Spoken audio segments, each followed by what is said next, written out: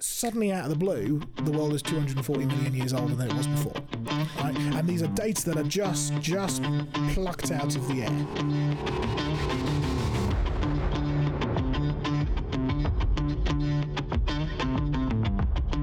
And this is Changing the Narrative. I'm your host, David Rives.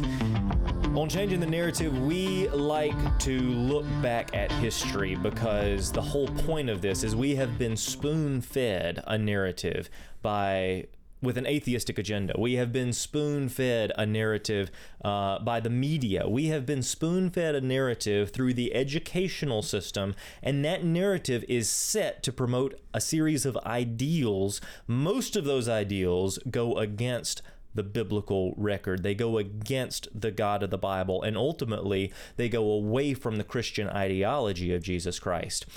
So on Changing the Narrative today, I have Joe Hubbard with me. Welcome to the program. It's good to be back, and we sort of left off the last program on the Greeks, and we're sort of starting with the Greeks to go forward on our next trip through history, because we're really starting to get into the nitty-gritty of where this idea of millions of years and evolution and all that came from. So yeah, it's important. I mean, just to briefly summarize, when I've had you on previous programs, we looked at all the way back to the Babylonians, all the way to the earliest points of history. We've seen this attempt to compromise and insert large amounts of time into the histories of these different civilizations. And yet there's been one historical record that has stood the test of time, and that, of course, is the biblical. Yeah, you've got it in your hand right That's there. That's the one. Well, we kind of left the last time I was on kind of with this idea of the Greeks mingling a pagan ideology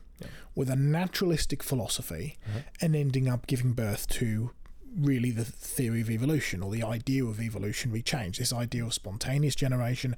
Given enough time, life can evolve from non-life. Given enough time, these creatures go on and produce hopeful creatures which can go on and survive, and off and off and off, right? But just to summarize, because for those who didn't hear the last episode, you're talking about way back to ancient Greek philosophy. This is ancient Greek. Yeah. This is not Charles Darwin's years time. Ago, 2,500, 3,000. No, this is way before Charles Darwin. So really, we've got to this point where the Greeks are promoting a paganized naturalistic philosophy. Yeah. Now, where do we go from there? Okay. Well, I've got a couple of fossils here. There's one there that is a well, you can tell me what that is, David. That looks like a very large shark's tooth. Shark tooth. Well, that's a very large shark. This is a very large shark tooth. This is the that's a very, very large shark tooth. Okay. Now, this is, of course, the megalodon shark tooth, right? The great meg, right? Yes. And it's a beautiful piece. Yeah. But that's more kind of your great white shark kind of size tooth, and that's the kind of thing which the ancient Greeks would have found. Okay.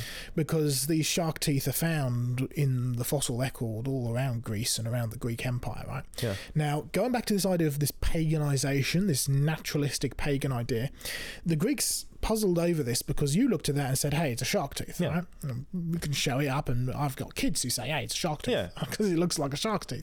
But the ancient Greeks, what philosophy were they coming from? This pagan philosophy, where originally they believed in many, many gods. Okay. And they believed that their gods were like us, but bigger. So if we can create something, then the gods could create bigger things. Okay. If we can get angry, then the gods can get really angry. And if we can play tricks, then they believed the gods could play even bigger tricks. Okay. And they dug up these teeth and they said, hang on a minute, where do sharks live?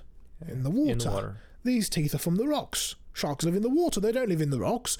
Therefore, these teeth that we get out of the rocks must be tricks played on us by the gods. This is a big joke. Right? It's a big joke for us, right? And they call them tongue stones, because turned upside down, they're supposed to look a bit like your tongues, right? And so they called these things tongue stones. They said that these were tricks played on us by the gods. So good luck, try Zeus, you're not going to trick us. But there we are. Now, they switched from a completely pagan into a naturalistically pagan philosophy. Right. And that influenced all of Western civilization, because the Greeks influenced the Romans, the Romans influenced most of the West, especially the Roman Catholic, the Holy Roman Empire and all that, right? So for hundreds of years, these were believed to just be tricks, played on us not by the Greek gods by the time we get to the Middle Ages, but by the devil, by Satan, right? So throughout the Middle Ages, they believed that these were tricks played on us by the devil, right? To trying to get us to doubt God's word. And so these were never considered to be shark teeth. Wow. Right? Because of that pagan Greek philosophy. Because of that assumption. Yeah. All right, skip forward to the 1600s and you're introduced to a man called Nicholas Steno, who came from continental Europe. He actually ended up going on to become a monk. Okay. Studying in the church. And he wrote a book that thick all about, hey, if a shark's tooth looks like a shark's tooth both inside and outside, then you can logically and correctly conclude it's a shark's tooth, right? If it looks like a duck, quacks like a duck. Exactly, yeah. So, philosophical point here, right? What the Greeks believed was completely logical. Yeah. Just happened to be nonsense. Right. Right? It wasn't true. Right. So, just because something is logical doesn't make it true. Truth will always be logical, but it doesn't work the other way around, right? Okay. And so his principle was that if a product is exactly like another product in both inside and outside, then it will also be like that in the means of production.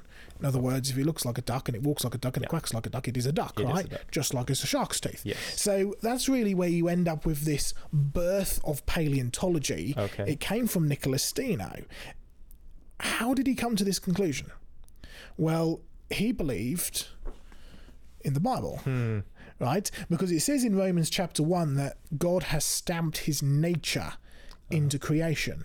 Now, one of the parts of God's nature is that he doesn't lie, right? He is a truthful God. And so Steno's argument was simple.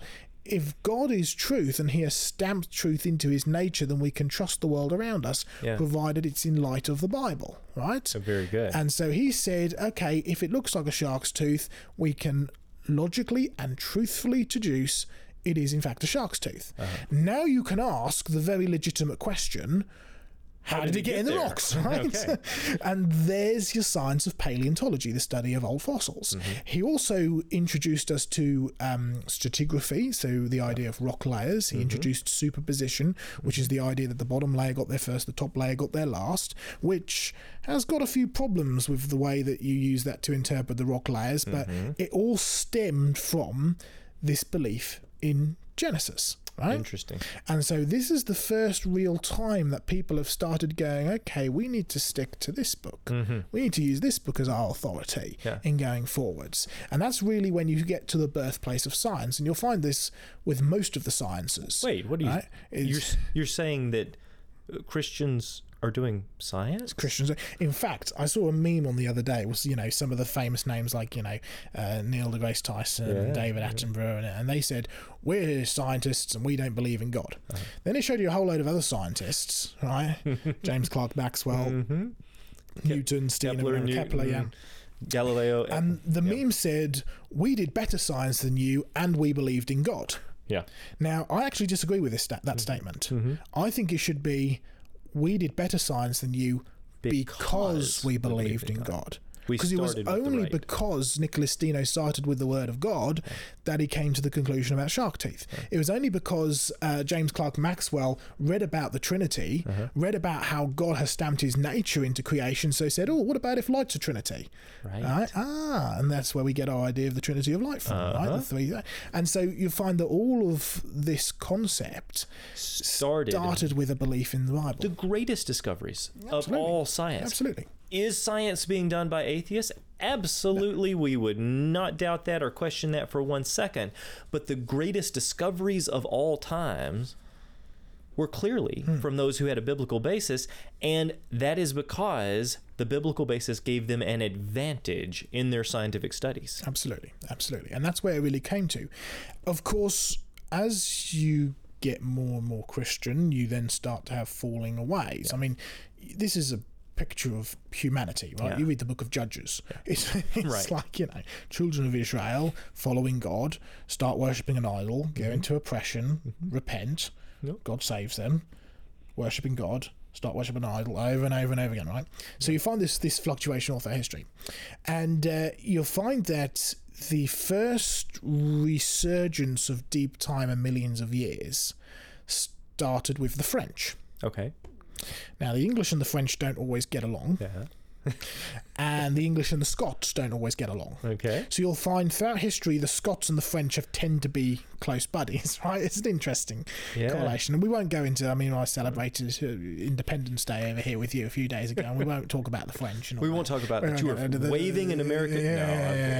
And the French influence and all that. But anyway, moving on from that, you'll find that it was the French which really reintroduced this concept of millions of years because of the French Revolution. Okay. Now, what was the French Revolution? Down with the monarchy, right? Down with the patriarchy. Down with the people. This idea of a class system, right? Up with the people. Vive la France.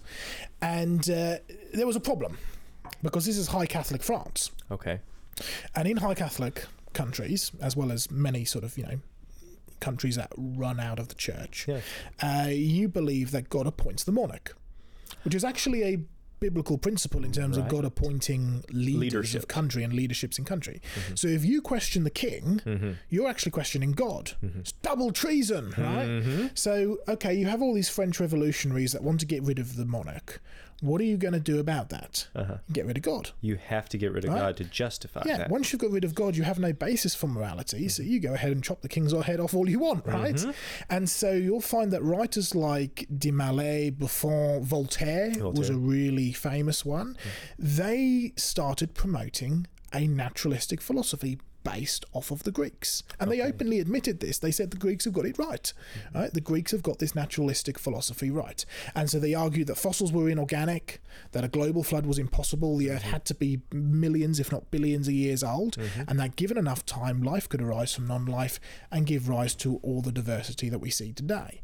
And so the argument was there is now no God, so we can have a wonderful revolution. Right? What date are we talking about? We're talking 1700s. 1700s? Early to mid 1700s. The thing I'm noticing is this is well before Darwin. And French and Scots get on well, so you find that the first influence of millions of years in evolution that enters British society comes down through the Scots. So people like James Hutton, who was a Scottish farmer, who really introduced the world to a principle called uniformitarianism. The big long word, present is the key to the past. This idea that everything is uniform. So if you go and see a smallish river eroding a little gully out today, well, that must have taken millions of years to erode the Grand Canyon. Right. You just extrapolate outwards. Or, if we see tiny amounts of sedimentation happening today, it must have taken millions of years to deposit form a whole great big sandstone deposit, right? That's basically uniformitarian. The present is the key to the past. Now, note two things. Number one, so far, there's been no science. Right. Science is observation and testing those observations. This is all stemmed back to a willful rejection of, number one, truth, but also God, getting rid of God. And there's been no science as of yet, and yet millions of years here. Secondly, this is well before not only Darwin, but any kind of modern dating method. Right. This is long before carbon-14. This is long before radioactive, radiometric dating. It's long before really the idea of index fossils and stratigraphy and all that, and yet it's an acceptance of millions of years, right? And this is well, it's pagan idea that's well before all of this, and it really filtered down into English society. Note also that this uniformitarian philosophy is completely the opposite to what the Bible teaches. Right. Because the Bible teaches that the past is the key to the present. Right? What happened in the past explains how we got here. What happened in the past explains the mess that we're in. And now in a new covenant, looking back is what Jesus has done that saves us. Right. So it's a completely opposite philosophy to what uniformitarianism teaches, right? What uniformitarian thinking teaches. So James Hutton introduced it, but he was never really that popular. The man who really popularized it was a man called Charles Lyell. Okay. Right? Now, Charles Lyell... both of these are geology. Well, Hutton was a farmer. Okay. Lyell was a lawyer. Yeah. Okay. But you'll find that in high Victorian society, the majority of scientists were referred to as natural philosophers. Right. And they tended to have training in either the law, in medical science, or doctors, or they were vicars. Okay. Because these are the height of, I got you. jobs, right? This is the height of high Victorian society. These are the upper class. Yeah. And really the only ones who could afford to travel and do any kind of research, right? Sure.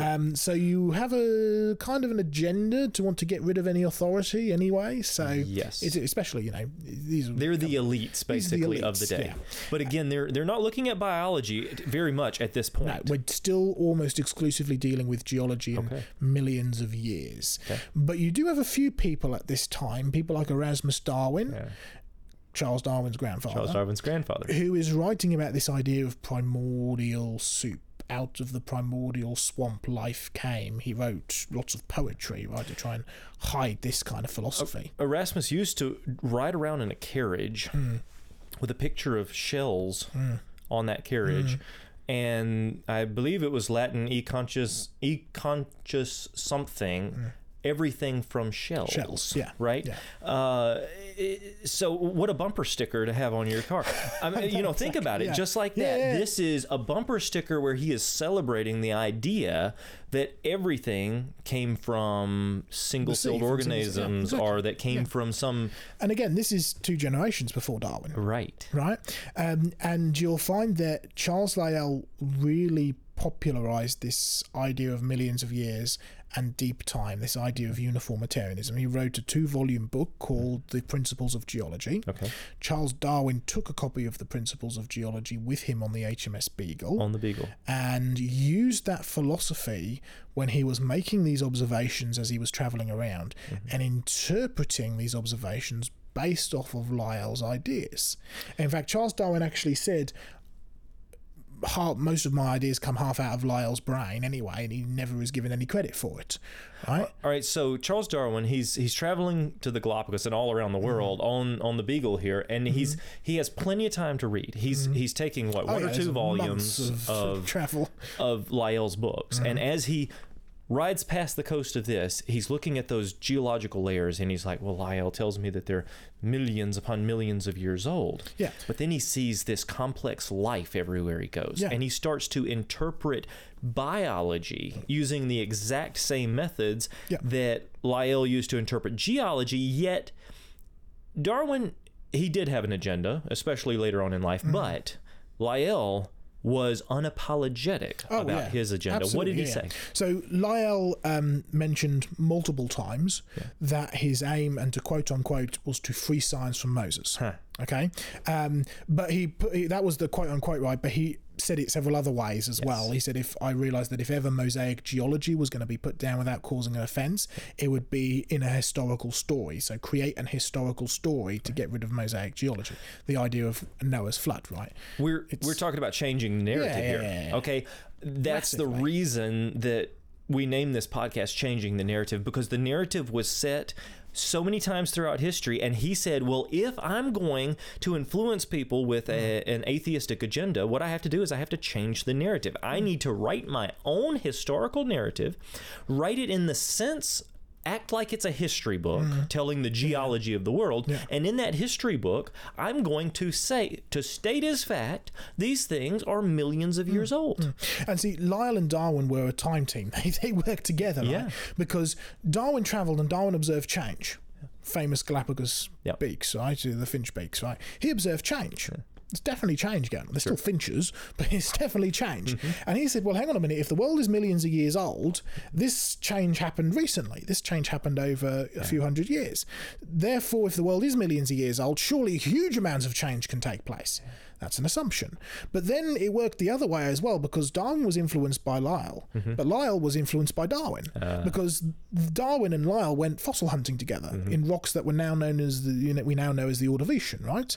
And they dug up snail shells, and they said, okay, we've found 20 odd snail shells going up through the rock layers of different types of snails, and Lyell said to Darwin, how long do you think it would take one snail to evolve into another type of snail? Well, Darwin is basing his theory of evolution off of Lyell's principles of geology, uniformitarianism, and so Darwin says 20 million years. Yep, he's just counting. Hang on a minute. He's basing it off of Lyell. Lyell's now basing it off of this around in the circular reason, and all of a sudden, the Ordovician is 240 million years old. Wow. According to Darwin and Lyell. Now, modern secular scientists believe that the Ordovician is over 450 million years old, right? So that's all changed. Yeah. But suddenly, out of the blue, the world is 240 million years older than it was before. Right, and these are dates that are just plucked out of the air. We know that it's more complicated than a metropolis, a city, right? One single cell has more information than you can possibly imagine. It's extremely, extremely designed. And so the science at that point had not, well, certainly wasn't what it is today. But then as science advances, we're interpreting everything through the lenses of Darwin and Lyell and others. So when radiometric dating comes along, what are we trying to justify? The previous science that states that this layer is millions or billions of years old. And you have to realize that every dating method, whether it's carbon-14, rubidium, strontium, uranium to lead, potassium, argon, any of these, and even really the assumption, the whole argument about starlight and time and all that, right? All of these dating methods are all based on the assumption that the present is the key to the past, which is a pagan philosophical argument. Yeah, okay, I'm glad you brought that up, because when we say that the present is the key to the past, in normal circumstances, you could expect, if this stream is eroding at this rate, that in 1 week it's going to erode whatever micromillimeters more, right? Sure. Well, that's extrapolating into the future. Right.